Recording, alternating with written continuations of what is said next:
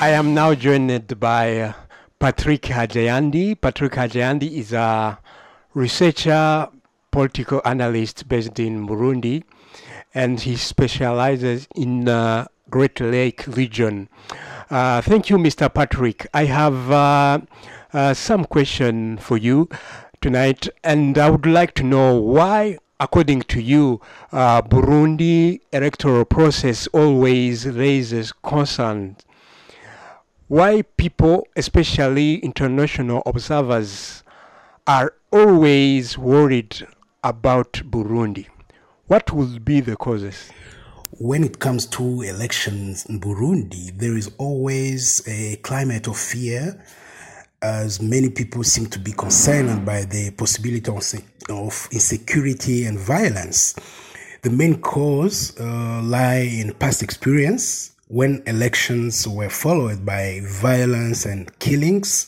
Like in 1965, 1993, or even some election which was boycotted, like we saw in 2010, 2015.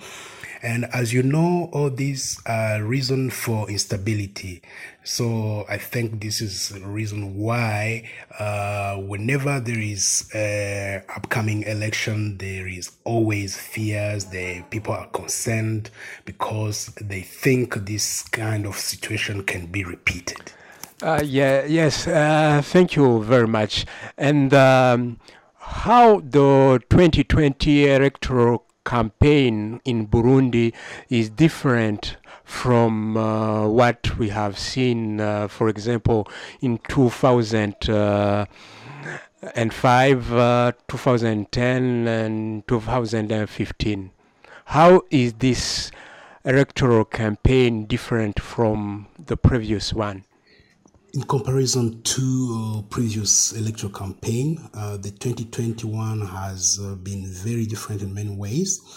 And the first and key one is the participation. When you look at the number and the type of people and groups, political groups who participated, you see that we have not only political parties, but also independent candidates. This is really the first in Burundi political processes.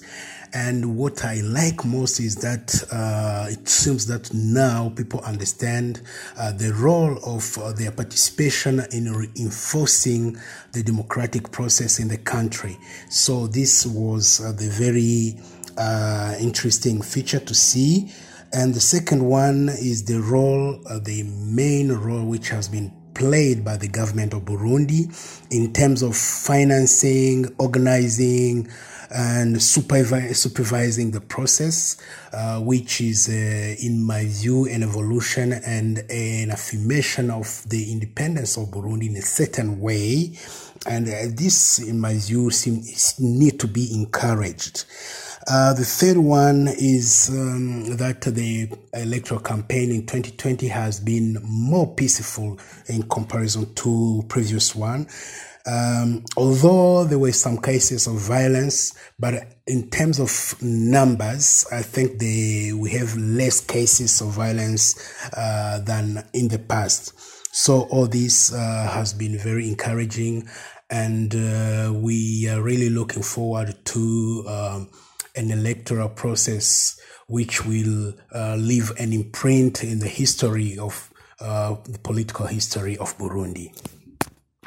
What are the main challenges right now in Burundi that newly elected leaders will have to tackle urgently, according to you, after the election? The new leaders of Burundi will have to address a lot of challenges and in many sectors, but the top priority I see first of all the economic recovery, which means that they will have to create a climate conducive to business to flourish and to attracting investment.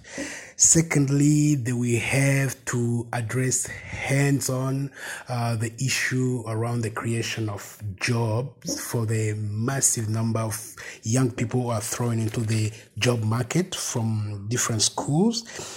And they will also need to face the problem of infrastructure. This means to address the problem of electricity, to repair the existing road, and to construct new roads when it's necessary, and also to build some new facilities which will help for the economic recovery.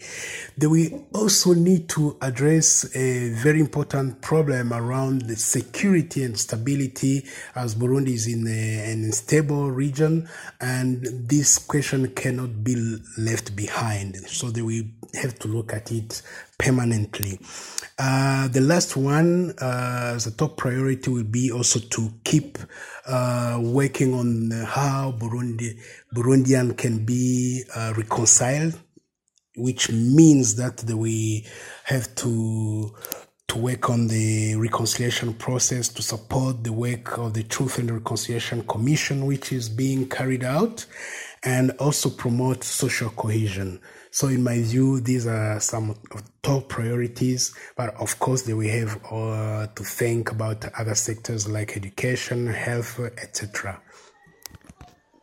Yes, thank you very much, Mr. Patrick Hajayandi. Mr. Patrick Hajayandi is a researcher and political analyst based in Bujumbura.